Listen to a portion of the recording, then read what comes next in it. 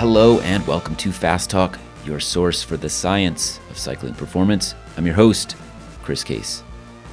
You might not think of cornering as science. After all, the title of this episode is The Art of Cornering. But today we'll try to hit the subject of cornering and descending from many sides. Obviously, there's plenty of physics involved in making a bike arc through a sweeping bend. We'll tell you all about the forces at play as you drive your bike. And then we'll tell you to set all of that aside and join us for a discussion of the nuances and, yes, the art of cornering.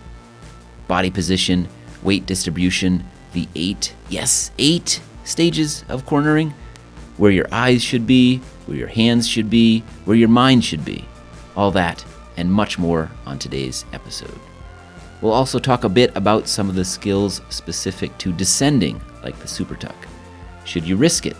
If so, when and how? I once did an experiment on the super tuck with Leonard Zinn, so I'll talk about that harrowing experience. I am still alive today to talk about it. This episode of Fast Talk is brought to you by Whoop. Whoop is a fitness wearable that provides personalized insights on the performance of your sleep, how recovered your body is, and how much stress you put on your body throughout the day from your workouts and the normal stressors of life.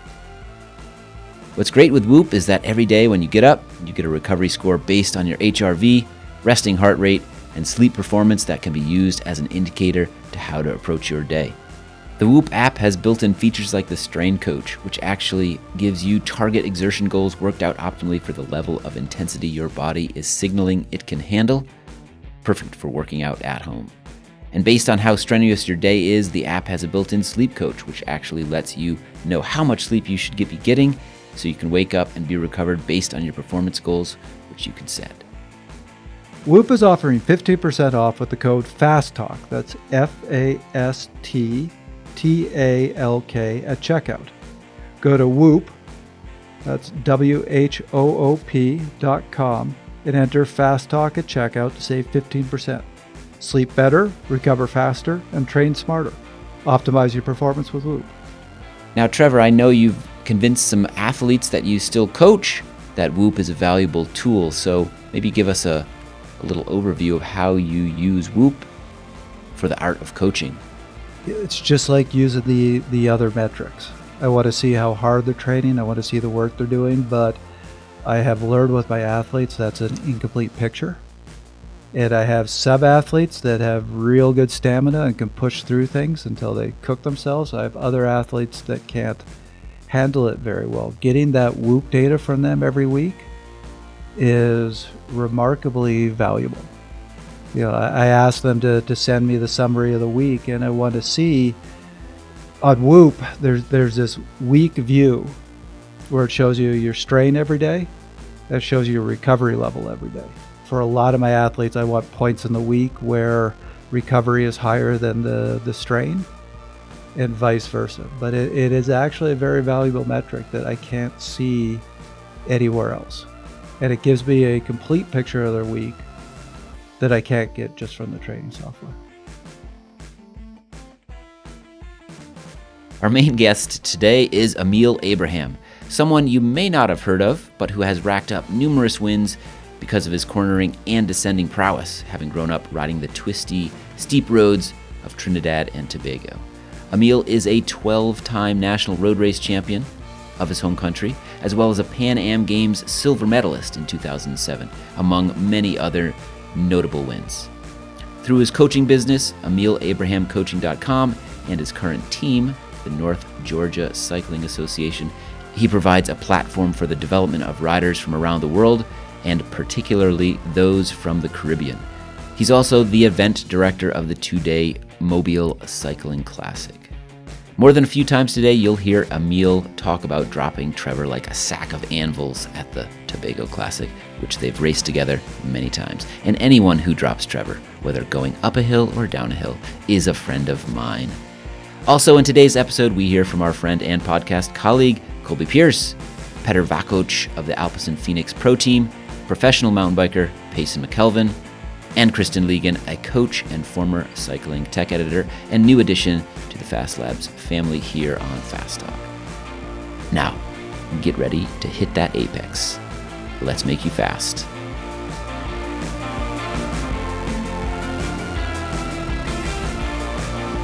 Welcome to Fast Talk episode 117. We're going to sit down today and talk and share some stories about the art of cornering and descending. And I know, Trevor, you've had some stories, some battle wounds have been inflicted on you by some nasty descents in your life. But we have a friend of yours, a colleague of yours on the race scene, Emil Abraham. Why don't you tell us a little bit about your descending history, or at least, I know you've got a story up your sleeve about you and Emil that explains why Emil is a great resource for our discussion today. When it comes to Tobago and Emil, I've got a whole bunch of stories that I can share. So I have mentioned this race many times on the show. This is my favorite race in the world. I have been down there 10, 11 times, which means I have the second most attendances, I think. So the first time I ever did the race was 2008, and this was my experience with you as a descender. And I should just give some context. I have ridden a lot of mountain passes. I have ridden a lot of descents. I have never seen anything like the descents in Tobago. And I can't tell you many twisty, people nasty. Yeah. I have taken down to that race. I have tried to explain this to them. They go, whatever. I'm from Colorado. I know descending. And then they get down there and they just go, you didn't tell me it was like this. You can't describe it until you get there. Or actually, the best way I can describe it is I rode with a European team a couple years ago that has raced everything in Europe. They just went for a cruiser ride around the island a couple days before the race because they got down there way early. One of the guys couldn't make it around. Mm-hmm. He had to take a taxi home. So 2008, my first year down there, I had a crash on the first day and broke my front brake lever, and we couldn't fix it. So I only had a rear brake. So I was having a bit of a tough time on the descents. Yeah. So lesson number one when descending, have two brakes. Always have two brakes. I have learned ever since then, I bring down to that race everything to basically build a whole new bike. Because you just never know. But right. I was probably on the best climbing legs of my life. So I had this weird thing that so it's just a whole series of these 10, 15, 20-minute climbs. And I was catching the leaders. Like I was the first one to the top of every climb. But then we get to the descent, I would only have a rear brake and everybody would blow by me and I'd get killed. You had been dropped on the first climb, but then on that descent, you caught past me, you caught the leaders. And we kind of had this yo-yoing thing that I would catch all of you on the climbs, and then you would just blow by me on the descents. And we went back and forth like that for a bit until there was just one time I didn't catch you on the climb, never saw you guys again, and you won the race. You won that final day that year, and it was on your descending skills. Definitely, and I've had a few of those. I remember one year in Dominican Republic, in the Vuelta Independencia. It's an 8-stage tour there in February, and I was wearing the yellow jersey. I had won the first stage and I got the yellow jersey. And this was about stage 4 now. And we went over a pass going towards Santiago. And it was probably about a 7K climb or something. and I lost the group probably about 3/4 of the way up. And I lost about 3 minutes going on within that last 3Ks or something. But the descent on the other side was a much longer descent than the climb going up. And so when we got over the top, it started raining and everything. And I just started the descent, and I was going, and I started closing the gap, and there was one guy with me at that point, and he tried to keep up. And there was this one time all I heard was, oh. And he tried to follow me on the descent, and I think he went straight, and he went into the bushes and over a barbed wire fence, and like just disappeared. I'm like, oops. And and by the time we got to the bottom of the descent, I was within 20 seconds of the front group, which I eventually caught them about a minute or so after. And then I went on to stay with the leaders on that stage and keep in my yellow jersey. Later on in the tour, I ended up losing it on Jarabacoa, which is like a killer steep climb, which there's no way a sprinter is gonna climb like that. But I mean, there's some good stories there on descending for sure. Well, I still remember 2012 on the final day, you were in the lead group. I was there with my teammate, and I still remember seeing the look on my teammate's face. He tried to stay with you. I had learned my lesson of, no, don't try to stay with Emil. That's a bad idea. So he tried to stay with you. You guys separated from us a bit. He crashed on a descent, took all the skin off of his kneecap and ground down half of his kneecap. Yuck. And I caught him just as he's sitting, looking at his knee. He has his hands on either side of his leg, and he's just screaming. Yeah. Wow. And I just remember I don't remember that, but... Well, he was behind you when that happened, but I just remember looking at it going, yep. Don't go with Emil. That was collateral damage. He was in the rearview mirror from you, Emil. So you wouldn't have seen that. Right. Yeah. You know, I've actually had people who,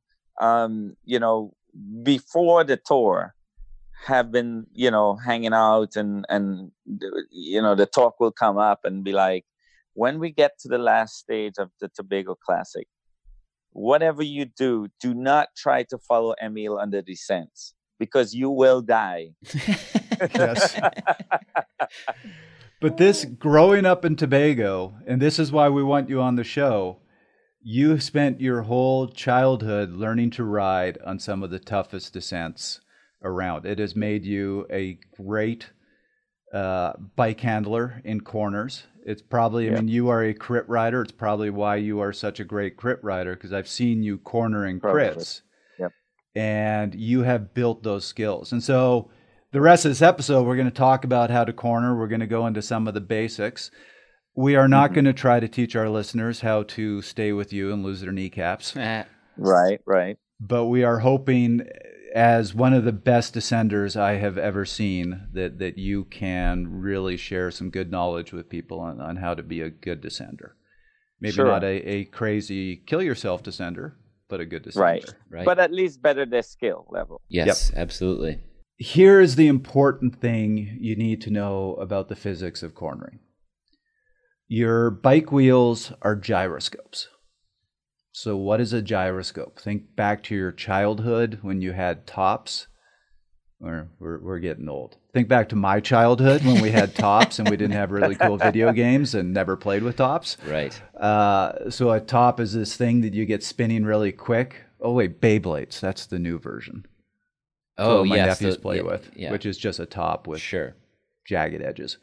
But you get these things spinning, and then they will stay upright on their corner. And the neat thing about them is if you push on a top while it's spinning, it'll snap right back up. It actually wants to stay upright. So your wheels are very similar. When they are spinning really fast, they actually want to stay upright. They don't want to lean over. That's the first thing to remember. Second thing to know about the gyroscopic effect is that it is magnified by accelerations. And now when I'm talking about accelerations, I am talking about not the way we commonly use the term, but the way it's used in physics. So an acceleration has two parts to it. It has both a change in speed, and it also has a change, so it also has a vector, a direction. Yep. So if you speed up, and notice I'm not using velocity, that's intentional because velocity also has vectors to it. So if you speed up or slow down, that is an acceleration. But likewise, let's say you are heading north and then you turn west, that is also an acceleration because there are vectors. So you are slowing down on the northern vector, you are speeding up on the western vector. And that is important because, like I said, an acceleration magnifies the gyroscopic effect. So when you go around a corner, you are changing direction.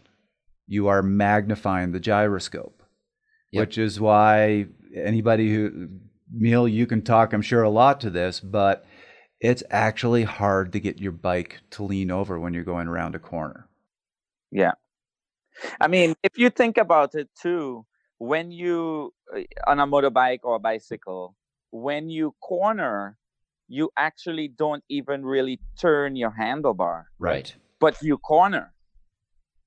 It's just shifting weight that leans the gyroscopes, and then it's all about balancing the amount that they're falling versus the amount that you're putting into the bike to keep it upright. Correct. Right. So the last thing I will bring up about the physics is, again, so you think about the things that cause accelerations. So it's both change in direction and a change in speed. If you're going into a corner and you're doing both, so obviously when you're cornering, you're changing direction. That's an acceleration. But if you're also in the corner and you're hitting your brakes, that is, again, an acceleration. Again, when we're talking about acceleration in physics, that's speeding up or slowing down. Right. So you are really magnifying that gyroscopic effect. And anybody who's had a bit of experience with fast cornering can tell you, if you hit your brakes in a corner, your bike goes bolt upright and you go off the road. Yeah. Yeah. Right. And to obviously, when the wheel is off the bicycle and you're holding the ends of the skewer and you spin it, this is when you can really feel the gyroscopic effect taking place. You can shift it side to side, and you actually feel this force and pulling you in either direction. So if somebody out there hasn't done that, do that, and you'll understand a little bit more about what we're talking about here. And especially if you spin it really fast, you can really feel those forces kicking in. Yeah. So it's a really important concept to understand. Everybody's really worried about their bike slipping out. And yes, there is a traction thing. If you lose traction, then the gyroscope is no longer relevant and you slide out. But beyond dealing with traction, for the most part, when you're going through a corner, your bike wants to stay upright. So I'm going to let you guys really talk about the basics of cornering, but the strange thing here is you actually have to push your bike down. Your bike's going to try to stay upright. When you go through a corner, you need to force that bike to lean over. Colby Pierce, host of Cycling in Alignment, here with us at Fast Labs, has a wealth of knowledge to share about the physics of cornering. When you're cornering, yes, we have a gyroscopic effect that happens, and that will mean the bike will want to sort of naturally upright. Also, we have centrifugal force in the corner, right? Which is not to be confused with centripetal force, two different things. And when those are occurring, basically what it means is the rider needs to actively pilot the bike in corners. Now, to differentiate briefly, we're talking about, sometimes people get confused in two minor points that I think are worth clarifying. There are two different ways to turn a bike. You can turn the bike by turning the handlebars, or you can turn a bike by leaning. The majority of our cornering happens in leaning.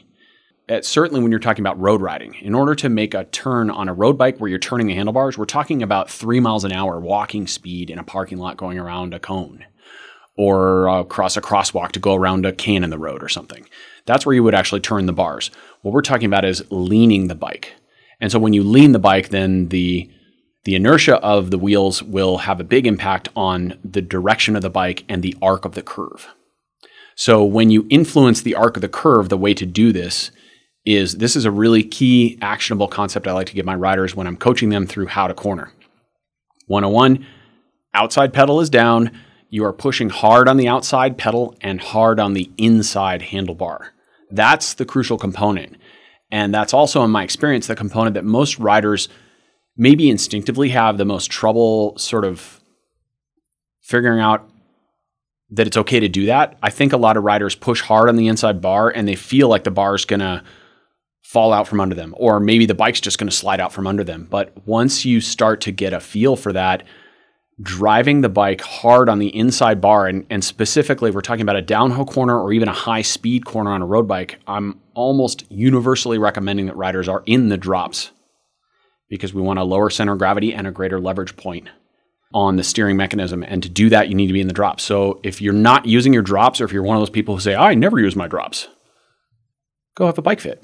I encourage you to go have a bike fit, because bike fit is about performance as much as it is about weight distribution over the wheelbase and being able to actionably use all three parts of your handlebars. That's the tops, the hoods, and the drops. So when you push down hard on that inside bar and you push hard on that outside pedal, what you're doing is you're actually levering the bike over. And so when you properly lever the bike over and you're pushing hard on that inside bar, the bike should be leaning more than your body is. Your body will lean over into the corner, but we want to actually push the bike further. And this is what drives the contact patch of the tire into the asphalt or into the pavement. And this is what brings the handling of the bike alive and makes it corner or carve around a corner like skis. It also is what enables you to most effectively direct the arc of the turn given your velocity. Things that can mess with that equation are when the surface becomes unpredictable or slippery. If you are levering the bike hard, you are pushing it down under you, and the lean angle of the bike is more acute than the lean angle of your body, and you hit sand, you'll go down. Right. If you are on a rainy crit course, an alternate cornering technique may be advised, right? If the roads are wet, or if you're on a cyclocross bike in muddy conditions, for example, etc., or a fat bike on snow, then we might advise either a parallel angle of the body and the bike, or possibly even a situation where you're leaning the body more than you're leaning the bike. The bike stays closer to vertical, we'll say. Yeah, so we were even reluctant to bring that up on the show because that's a really advanced form of cornering, but that's called the counter steer, where it's actually you lean fully with your body and you push your bike away from the corner. Right. So all of this talk about how the physics of cornering, the physics of the wheel and its gyroscopic effect, and how that affects performance, how it affects balance through a corner. These are the types of things, it's good to know them, but a lot of the times you don't want to be thinking about this stuff when you're riding your bike. You want to just innately, instinctually make a lot of the movements that we're talking about, the body, put your body in the position we're talking about, get it low, weight the outside foot, etc., be in the drops, all of these things. And that comes with experience. The more you start thinking about what's going on with your wheel and gravity and these other things, the more you're distracted from looking through the corner, finding that line, feathering the brakes if need be, those types of things. So it's good to know this basic stuff, but it's also, don't overthink it when you're out there. Don't get distracted by vectors and equations and things like that. Okay, so why don't we jump into it? Let's throw this to the two guys who are much better cornerers, descenders than me. And you guys talk about the basics of how to get around a corner. What are all the steps? What's involved in getting through that corner fast and safely? I might start with something that I've stolen from a famous Formula One driver named Jackie Stewart, Scottish guy. This is a great YouTube video, and it's become famous in certain realms because of the way he breaks down a corner. He says when he starts his career, he thinks about corners having three parts: the entry, the apex, and the exit. As he goes through his career, he realizes it's way more complex than that. It's got 8 parts. And so I'll just walk through quickly those 8 parts, and we can then dive into a little bit more on each of those. Hopefully that sets the stage for what all the complexities we're talking about here. So part 1 being you're coming up to, you're approaching a corner, and on a bicycle, you stop pedaling. This is different from a car where you would let your foot off of the gas pedal. So in this sense, you stop pedaling. Step 2, you start braking on the final approach, and you do this before you're actually turning. Step number 3 is that you begin your turn.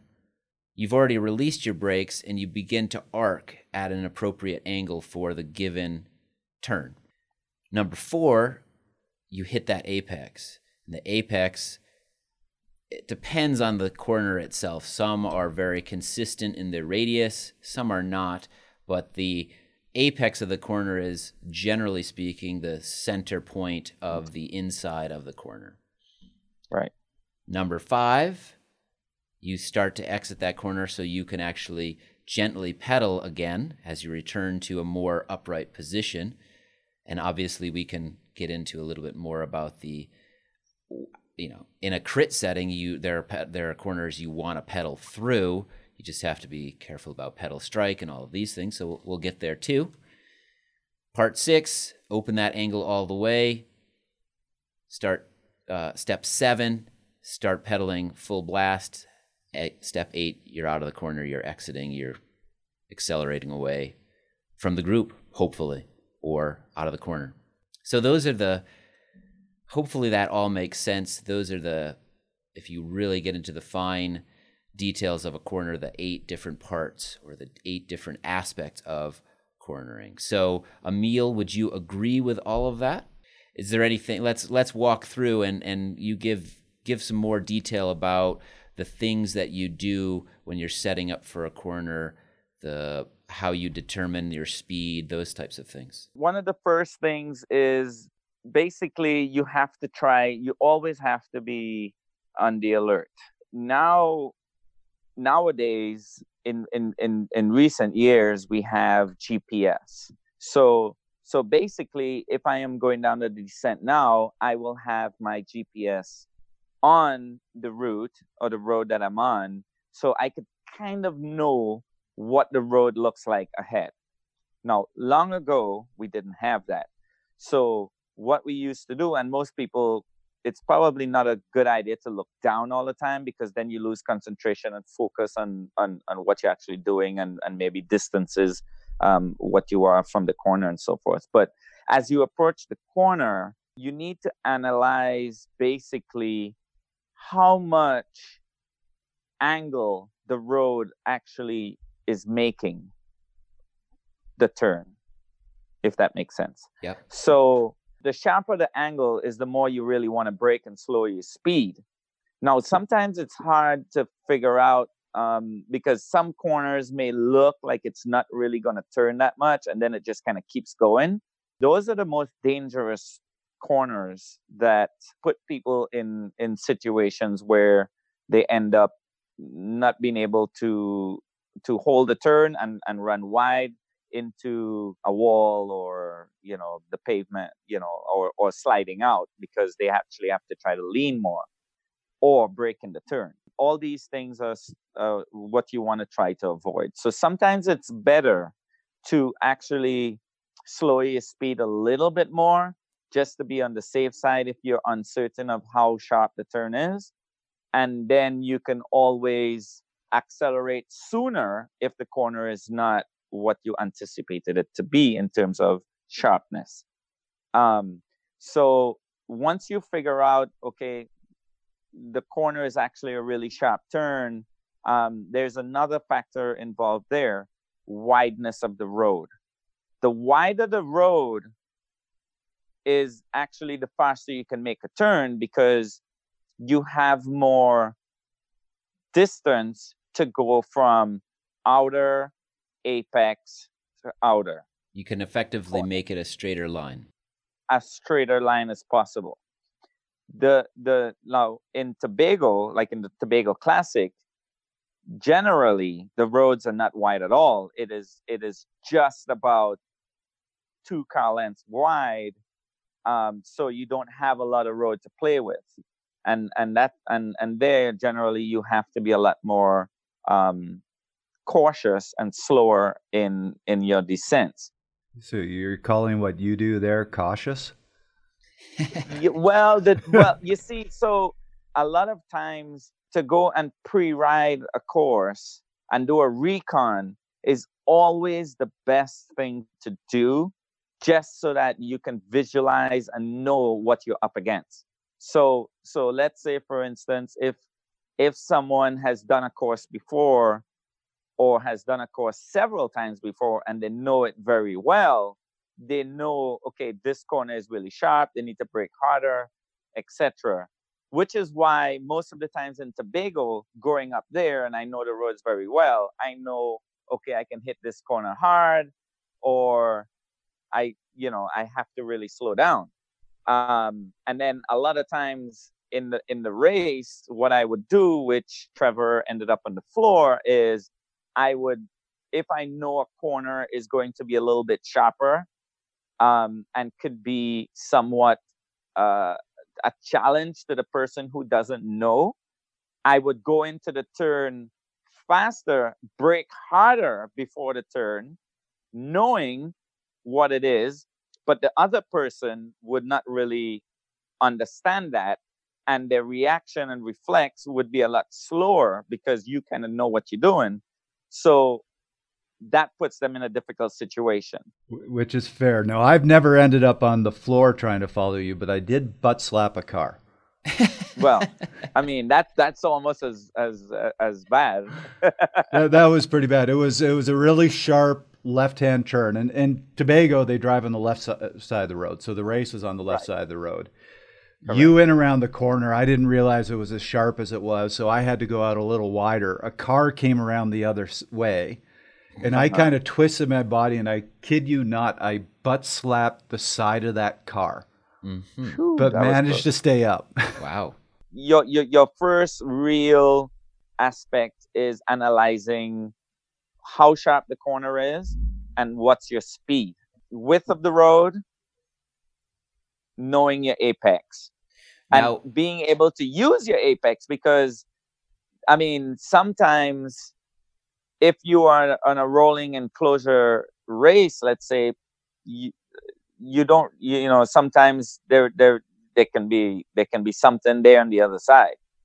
But most of the times, let's say it's a closed course, there's no cars or obstruction. So you go on the extreme right-hand side of the road if it's a left turn, and once you have analyzed your turn, you hit that apex, and then on the exit, you always, this is another important thing, is you always have to look at where you want to go. Right. Do not, if you lose your focus and looked, let's say it's a left-hand bend, and you look at something on the right-hand side of the road, not where you actually want to go, you will then put your focus and lose concentration and actually end up going to where you are looking.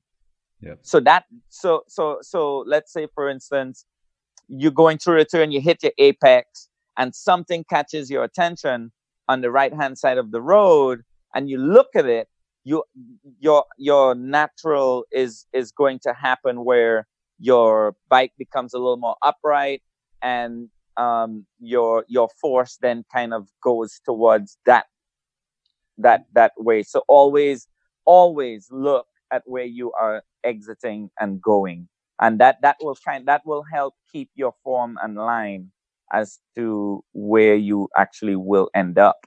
I think that's such an important point, because your bike goes where you look. And I would make an argument, a lot of crashes and corners are due to the fact that somebody comes up in a scary corner, and what they do is they look at the corner. Mm-hmm. You don't do that. You have to always look at where you want to go. Through the corner, yes. Through the corner and out of the turn.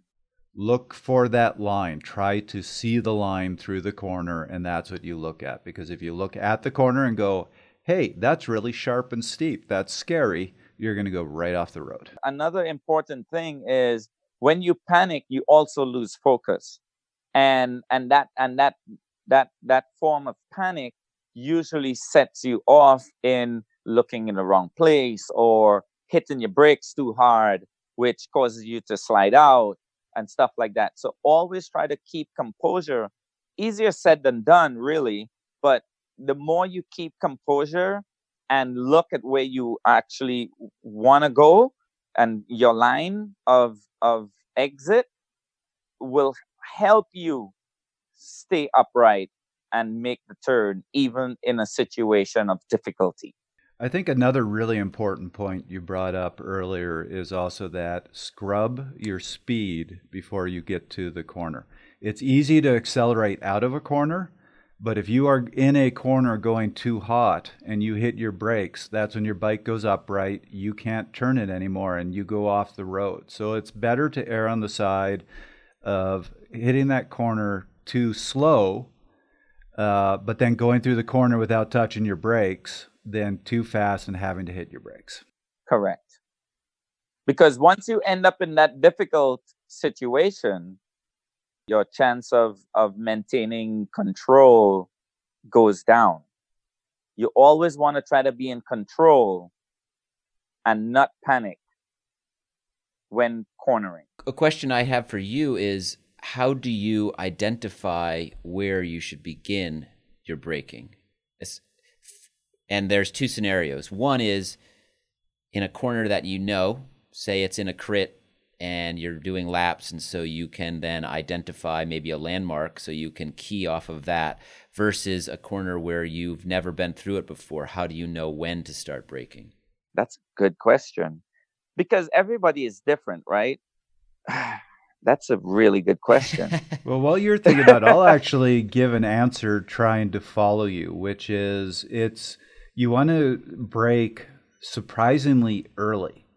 So I remember when I was still learning how to descend, I would follow much more experienced cyclists into the corner, and I noticed they would start braking, and I'd catch up to them and go, "Oh, I'm being more aggressive through the corner. I'm going to beat them." But then I'd hit the corner, I'd have to slam on my brakes. I wouldn't get through the corner very well. And by the time we were out of the corner, they had a 20-foot gap on me. Yeah. So I was obviously doing something wrong. And when I learned to brake what felt like way too early for the corner. Forever. Yeah. 200 meters before the corner. Right. That's when I could stay with them. Right.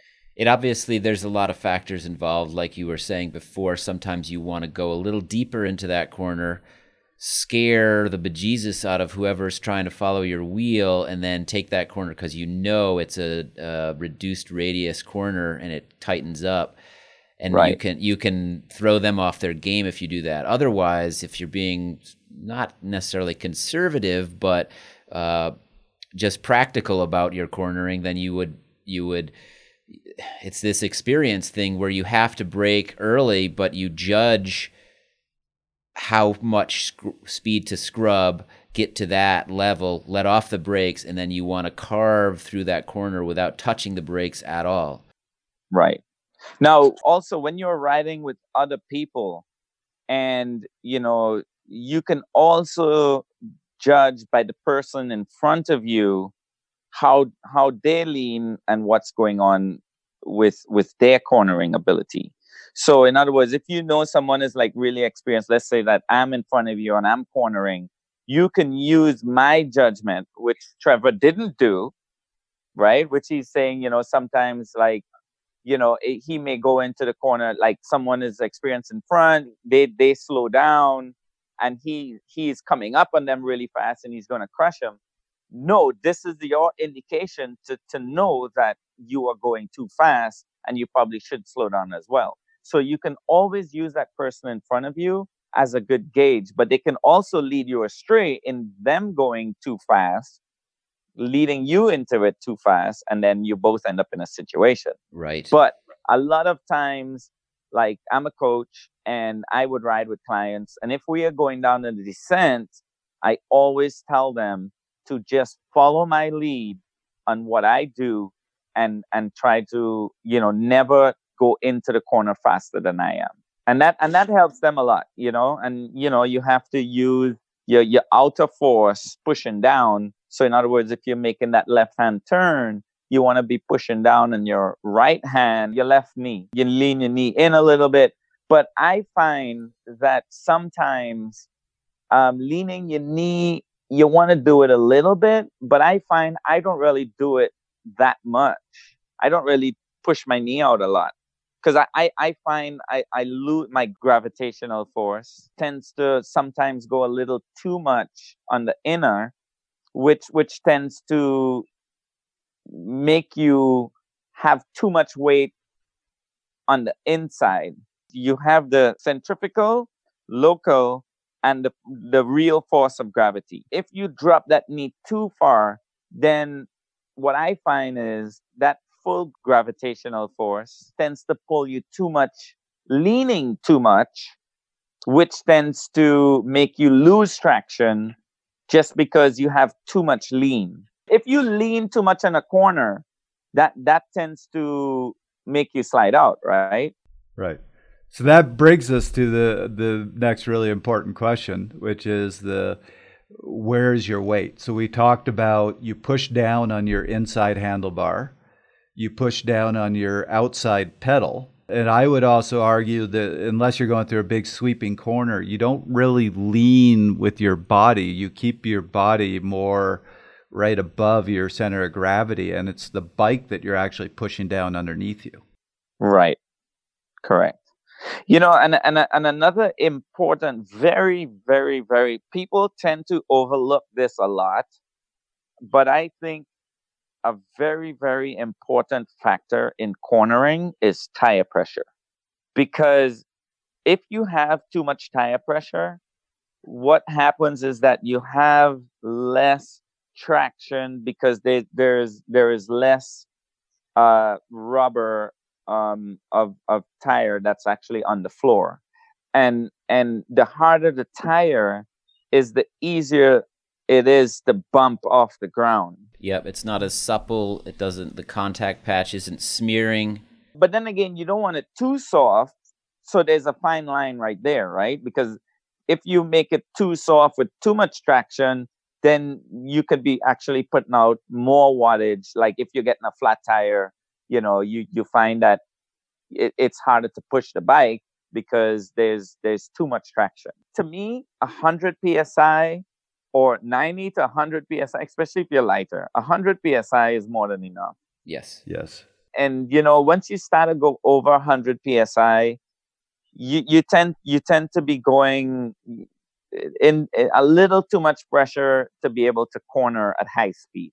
You know, my go-to pressure is 95 to 100 for crits, for road races, for whatever. Now, if it's a time trial or something that's not technical, you know, a road race that has no sharp corners, I may go up to 110 just because, you know, rolling resistance is probably going to be a little less. But for the most part, 100 is my go-to PSI for crits and cornering. Dirty Kansas silver medalist, coach at Rambler Rising, and former cycling tech editor Kristen Legan points out the necessity of having the right equipment depending on the kind of road you're attempting to descend, be it smooth, tarmac, or loose fire roads. Descending with different conditions, having different tires, different pressures, different compounds can really make a big difference in just how stable you feel in those corners, how fast you can go in and out of those corners, and keeping everything upright. So for a road race that's on a really, perfect tarmac, your traction is going to be, it's going to be a little bit better than let's say going down a super steep fire road coming through a corner, and in that situation having a bigger tire, something with more grip to it, maybe even some side knobs that are going to be able to catch you a little bit if you start to go a little bit too far. That's a good way to just help you get it through the corner, but also just help you feel more stable, because I think a lot of us don't push our tires to the limit. We're just naturally going to pull up before we actually get to that braking point, just from being scared of going down. So the better tires suited for that situation, the more you can kind of push that limit and start to learn where and how it feels when you're about to slide out. So I was in a race a few years back where I nearly crashed myself in a corner, and I was running the cheapest, I think it was $9 performance bike special tire. Yeah. With Mr. Tuffy's pumped up to 120 PSI. Can we dissect if I was doing anything wrong there with my My equipment. What were you pumped up to? 120. Oh, good. Yeah. Yeah. Yeah. You know, I don't ever want to say, way more expensive product is the way you're supposed to go, but there are benefits that come from some of these more like highly engineered products, and tires can be one of those. They can be, obviously more puncture resistant, that kind of stuff, but also grip is a big factor in that, and just the compound that's used in the tire development can play a big role. So when you're on some cheaper tires and maybe have them pumped up a bit too far, you're going to lose some of that traction. So, like any race or ride, if you look ahead and you see these pretty big corners coming up that are going to be a make or break situation, you can set your pressures and think about, the tire selection for those situations. Because that could, again, it's better to be a little bit slower through those corners because you have a little lower pressure, or maybe your tires aren't like the super fastest possible tire, but they have a little bit more grip in them. You're going to be much faster getting through that corner slowly than you are going down through that corner. So I know it feels fast and scary for all of us, but outside of pros who really do cook corners, right?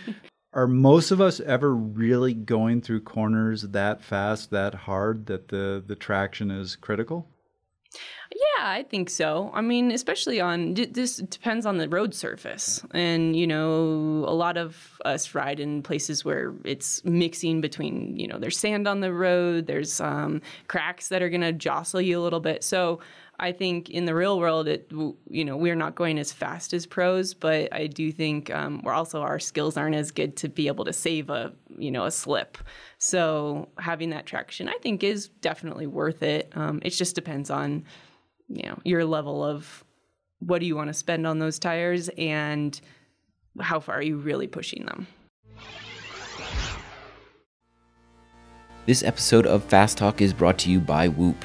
Whoop is offering 15% off with the code FASTTALK. That's FASTTALK at checkout. Go to Whoop, that's WHOOP.com, and enter Fast Talk at checkout to save 15%. Sleep better, recover faster, and train smarter. Optimize your performance with Whoop. One last element to talk about in the cornering basics here is the line through the corner. And I'm just going to start it off by saying one of the biggest mistakes I see athletes make is to start cornering too soon. Absolutely. Because if you think about it, if you draw a line between where you start cornering and the apex of the turn, if you start really early, you're not going to be able to turn very much. And then when you hit the apex of that corner, you are pointed towards the woods or a cliff or whatever happens to be there. Because you have to straighten up. And once you straighten up and lose your line, then that gravitational force is going to send you in the wrong direction. You hear the term diving into a corner sometimes, and it really, when you see the best descenders or best cornerers out there, they are staying upright until that last moment, and then they're diving and hitting that apex rather than making this very mellow turn through the corner, because that helps you, basically it helps you miss, or it increases the chances that you're going to miss that apex or come out from the apex in a wrong direction, and then having to overcorrect or oversteer or do some of these other things that will slow you down, throw you off your line, or disrupt everything and make you have to make a more aggressive move, which leads to increases your risk of crashing and other things. So now, if you're going down the descent and you hit a hairpin turn, that is a good time to dive. To dive the turn, because I mean, basically the corner is so sharp. I mean, of course, you have to be slowing down to a reasonable speed. But when you have a hairpin turn, the corner is so sharp, actually almost like 180 degrees, more than 90, of course. And you kind of have to dive bomb, because in order to make that turn, you have to hit it sharp, because the corner just kind of goes back on itself. It's a strange concept, but the sharper the turn, the longer you should wait to actually start your turn. Yes. We were talking about all the different elements of the corner, and Chris just gave 8 sides to it. But if there is one way I could personally summarize this of how to improve your cornering is people who are inexperienced and just learning how to corner, they tend to start turning too soon and they break too late. So they're braking while they corner, and then they get to that apex of the corner, they're pointed in the wrong direction, they're slamming on their brakes, and they have to almost come to a stop to get around. To corner better, you want to brake early before you've even started your turn, get rid of all your speed, and then wait till almost the last minute to start your turn. And always try to use as little braking as possible when actually turning. Oh, yeah, for sure.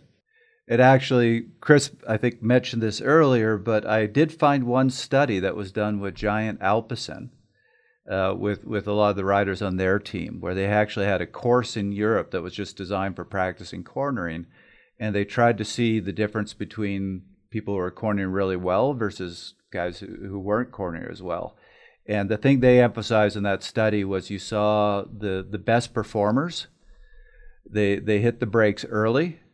They actually hit them hard, and they were not on the brakes for very long. So they would scrub their speed quite quickly, and then they would go through the corners without touching the brakes much, because there's just this inherent understanding that when you're on the brakes, you don't have a lot of control of the bike. So get your speed down quick, and then just go through the corner with minimal braking. But that takes experience, though. Yes.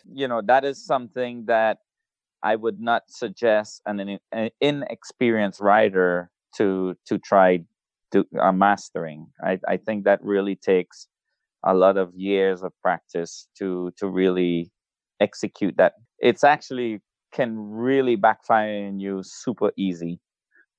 But yes, I mean, I do tend to corner a lot later than earlier. But if I'm uncertain of what the corner is going to be, I always brake earlier, get control, because remember, one of the things is always be in control, and accelerate sooner out of the turn than putting yourself in difficulty going too fast through the turn. Safety is the name of the game.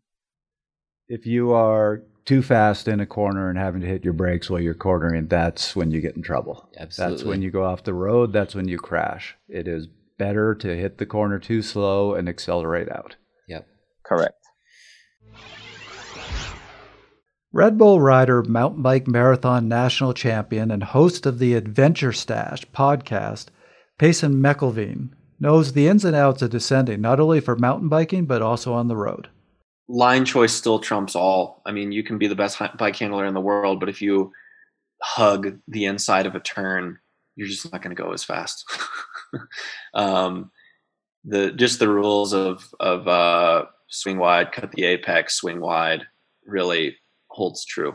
One thing also that, I mean, if you want to get really nerdy about it, studying other sports can be really beneficial, whether it's BMX racing or F1 or MotoGP. Taking cornering to completely new levels of speed. I mean, Supercross. Like, so many of my friends that are mountain bikers are crazy about motocross racing and following Supercross, because it's like mountain bike racing. It's like a short track race, but at higher speed. Experimenting is important, and also knowing that every corner is different. Obviously in mountain biking, if you're going through a corner and there's rocks in it and roots in it, you have to make decisions based on your line to get through that corner. But the same goes for the road. I mean, no road is truly perfect. If you're really pushing the limit, you don't want to hit a little crack that might happen to be, the quote unquote perfect line. Also, this is way more specific, but I think a lot of people forget that braking early is super crucial. A lot of people brake as late as they can and ride the brakes through the corner, but you're losing traction when you're on the brakes like that. And if you can get your braking done, and this is where it gets, into Danny Hart Sam Hill black magic sort of stuff. But if you can get to the point where you get all of your braking done before the corner, and you are so good at judging the speed that you can get through a corner to where you're actually not even touching the brakes at all through the corner, that's the holy grail. And the same goes for on the road. And that's something that when you're watching on TV, going back to Nibali, if Nibali is going down the backside of the Poggio, I guarantee you that guy is not really touching the brakes in the corner. He's touching the brakes a lot before the corner. And that's not something that many people would pick up on TV, for example. So I want to switch topics just slightly here. Everything we've been talking about, I think, applies to everybody. Anybody listening to this who doesn't even race, just wants to be able to get down a mountain pass safer and a little bit quicker. I think all this applies to everybody. But let's jump to actually talking about the race scenario of you are descending in a pack, where you had talked about ideally you want to make the corner as wide as possible. So you want to go hit the corner wide, then go as wide as you can coming out. You can't do that if you're in a pack. You're going to cause a crash. Sometimes you just, the line you have to hold is the line you have to hold so you don't run into other people. So thoughts and suggestions about cornering in a race, in a field? You definitely have to hold your line. I think one of the biggest things with, especially like in crits, is guys not holding their line and going straight on a corner. And I think a lot of the times that's what causes crashes, because guys tend to turn and straighten and turn, and they panic too much and they're not that comfortable. If everyone was to hold their line going through the corners, I think it will make for a smoother transition. You cannot change your line. If you're on the inside, you have to stay on the inside. If you're on the outside, you have to stay on the outside. Now, being on the outside is somewhat more dangerous than being on the inside, because if someone on the inside can't hold their line and they drift wide, they will come into you. So you always have to take that into consideration in cornering. But if you're on the outside, you're on the outside.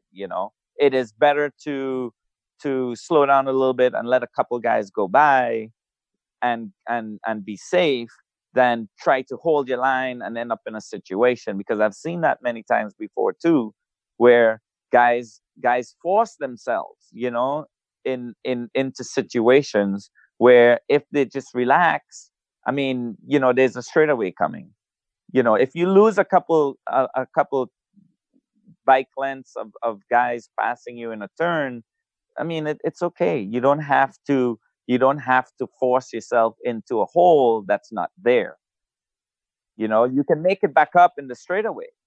This is where it's helpful to speak up sometimes. If somebody is drifting into you, you can say something. Don't be shy about that. But there's also the way in which you say it too, because a lot of times you're in race mode, you're in aggression, and a lot of the times guys would say things too aggressively, right, when they're just trying to bring out a point. So always take into consideration how you speak to someone when trying to correct them for something. Now, I never end up in situations where, if you see me in an argument in a race, something's definitely going on, because you will never see me in conflict with anyone in a race. I've never seen it. You're right. Yeah. I never get in conflict, because when I speak to someone in a race, I always speak to them in a non-aggressive way. And I think that's just because it's just because I'm such a relaxed rider too, but always remember how it's not what you say, is how you say it. And that's in everyday speech.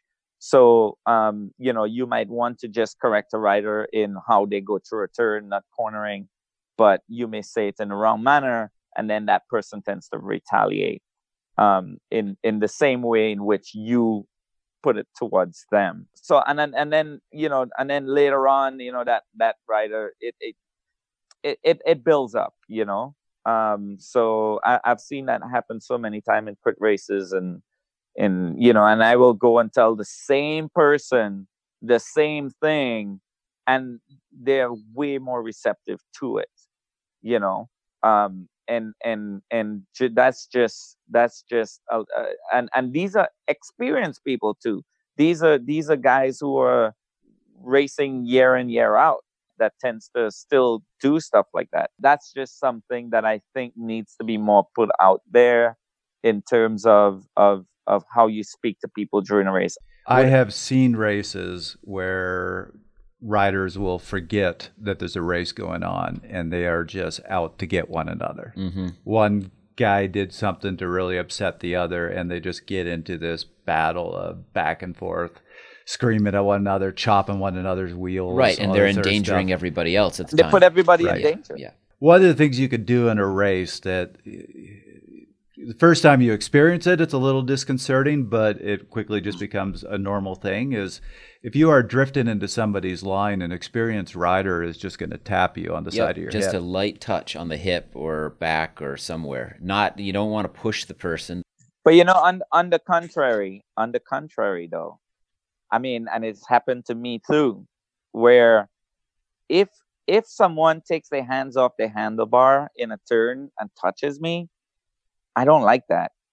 I prefer that you say, "Hey, inside," or something, rather than touching me. Like, don't touch me. Why are you touching me?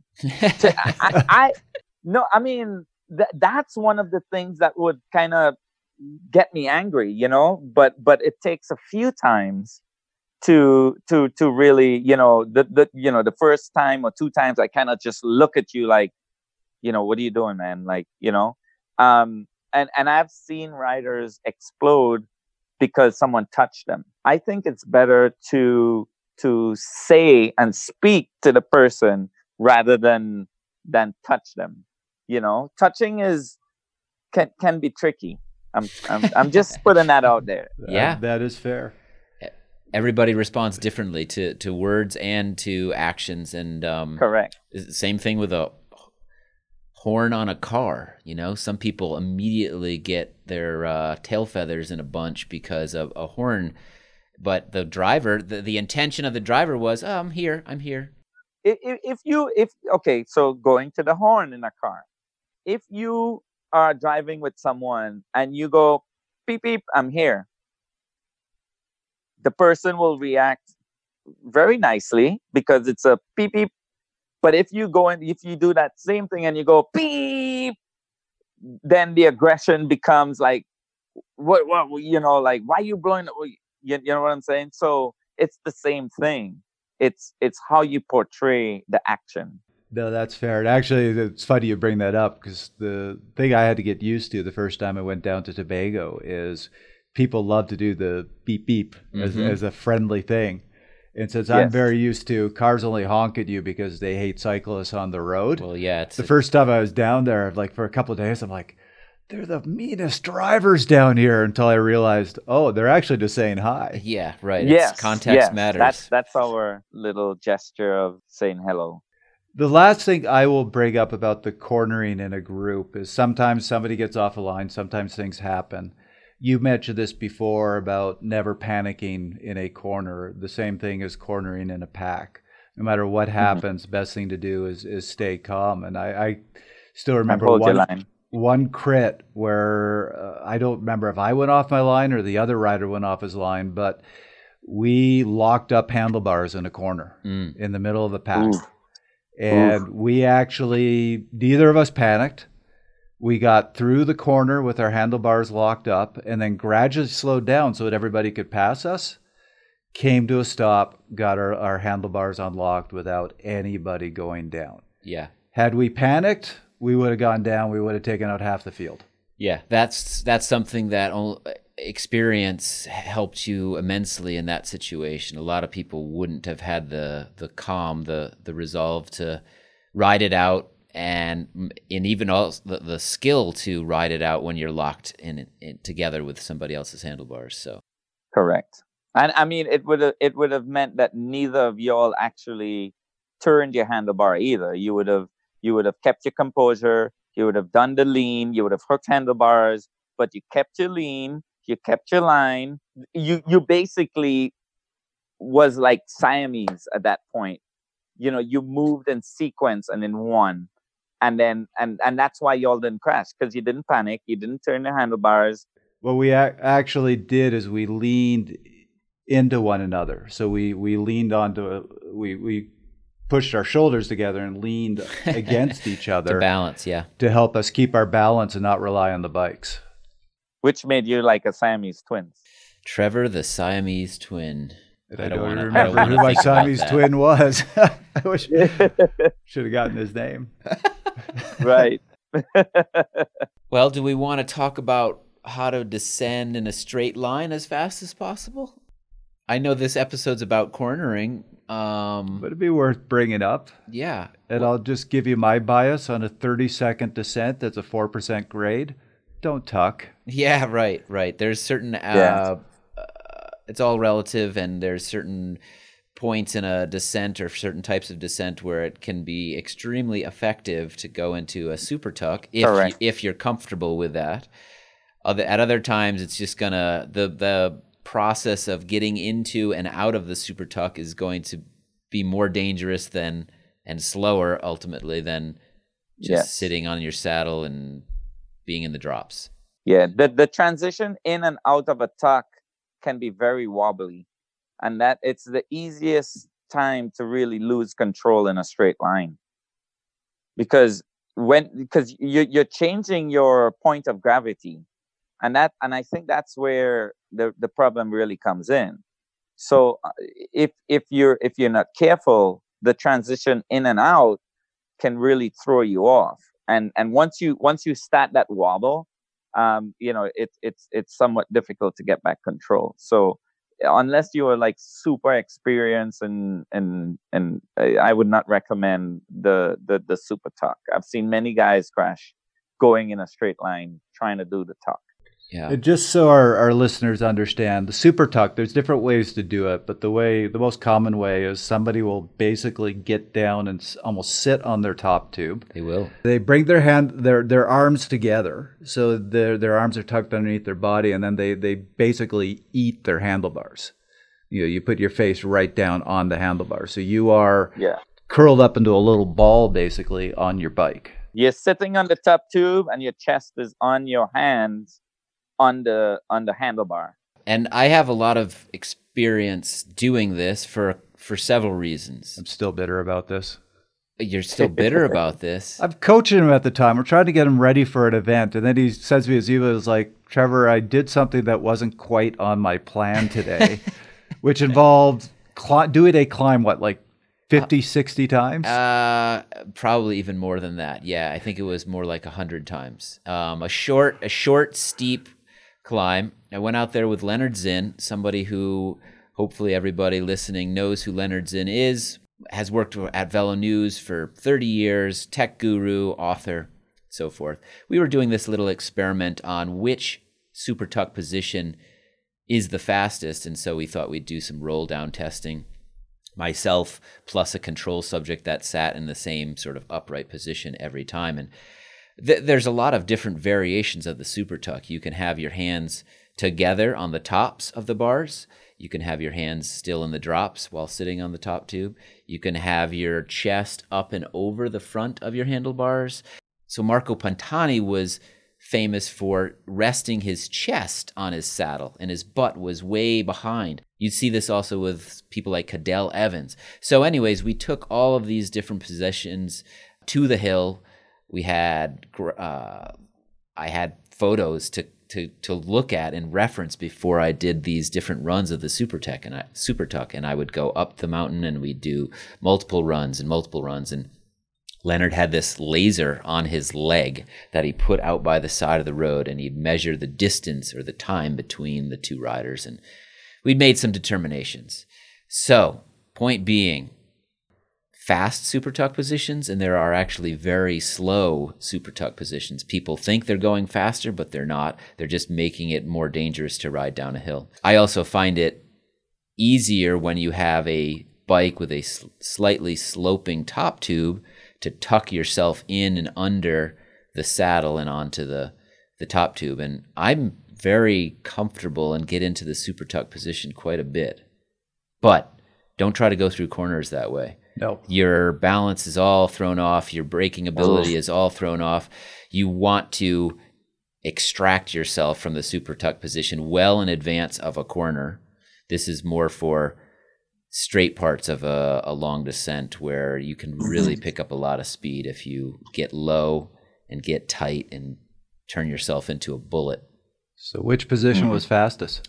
The fastest position is, if you're going in the straight line, the fastest position is seat or put your butt onto the top tube, tuck your butt underneath your saddle as much as possible, and put your hands together. You get as narrow as possible and as low as possible.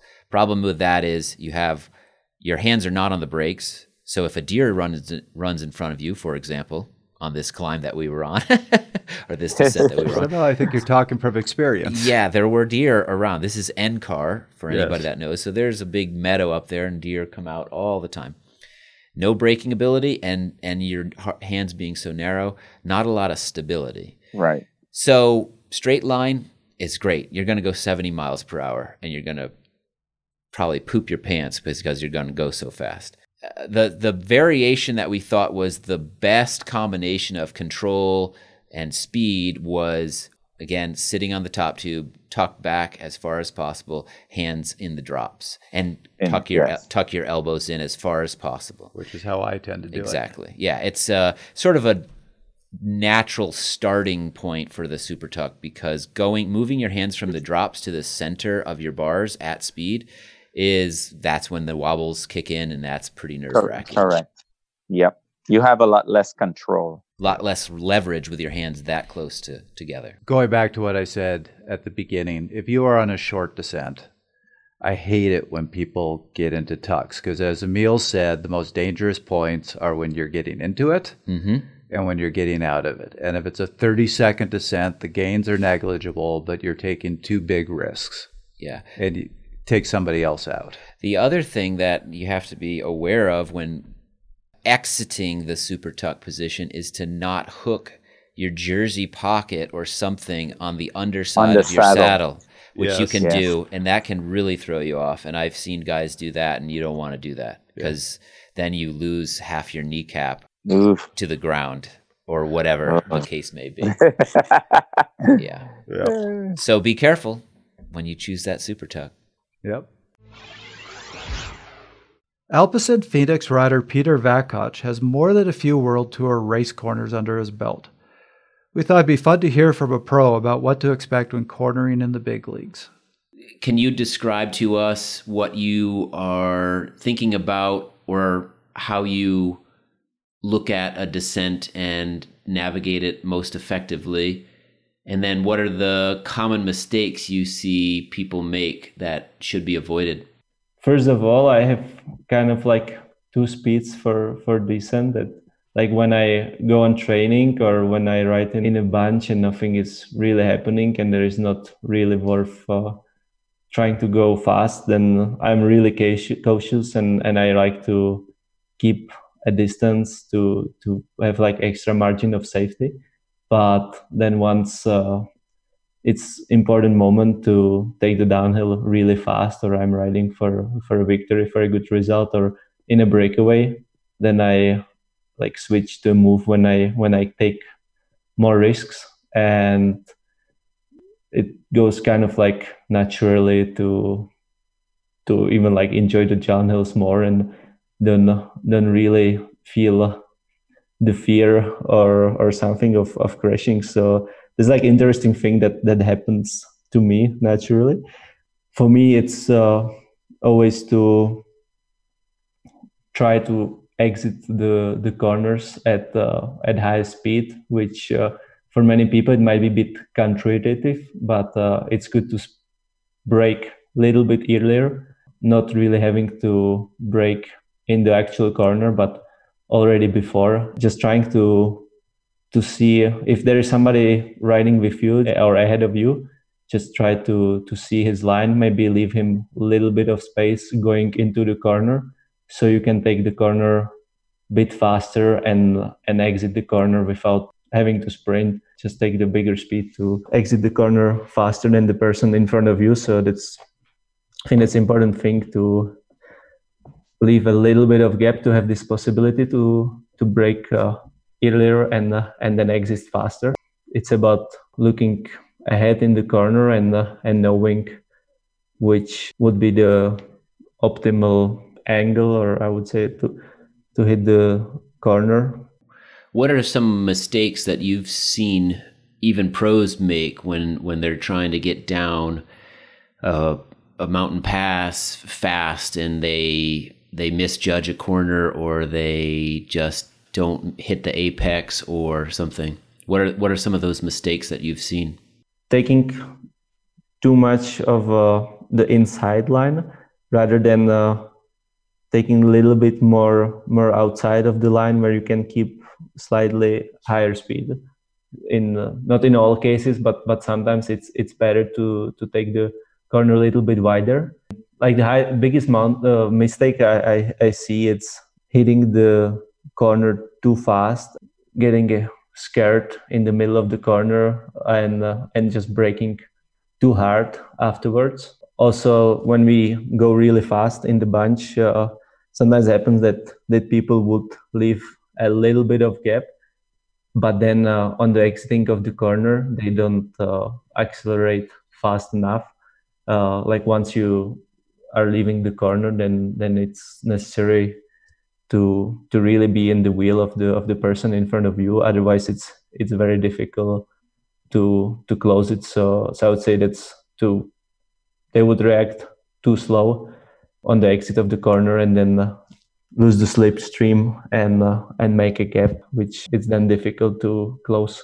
Some of the basic mistakes, I would say, it's just like people are trying to lean with the bike and not with their body, and also not putting enough weight on the outside pedal, because then if you push on the pedal which is on the outside side of the corner, then you can have more traction, I would say, in the corner. When you put the weight there, then you have better grip.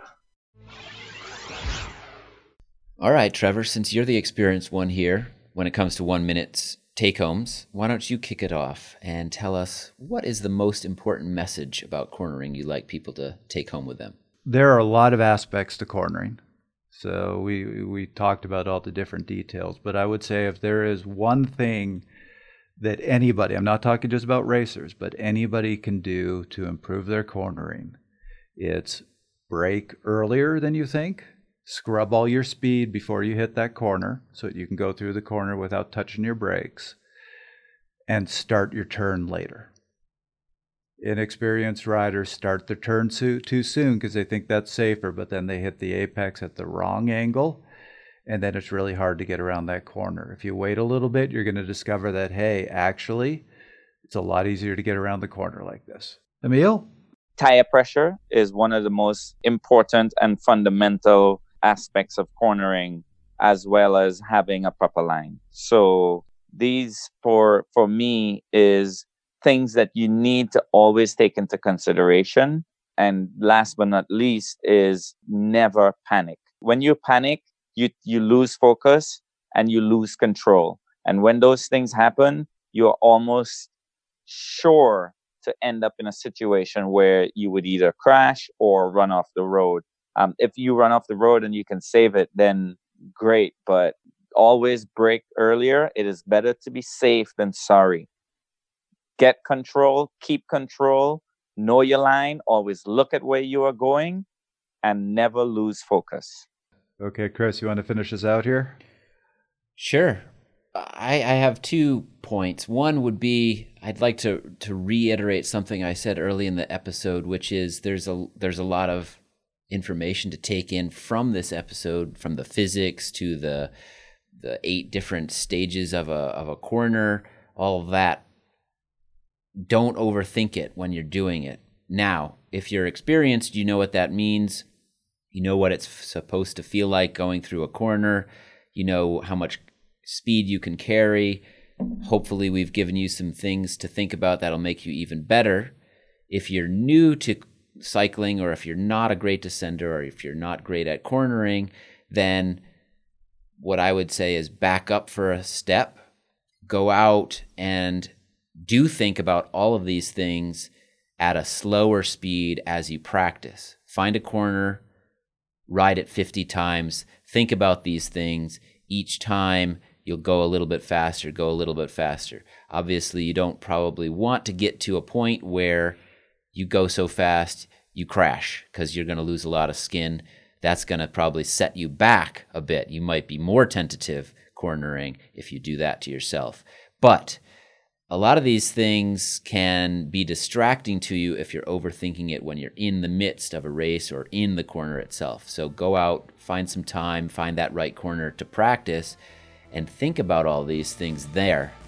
And then let your mind sort of open up when you're out on the next ride, and I think you'll see vast improvements because of that.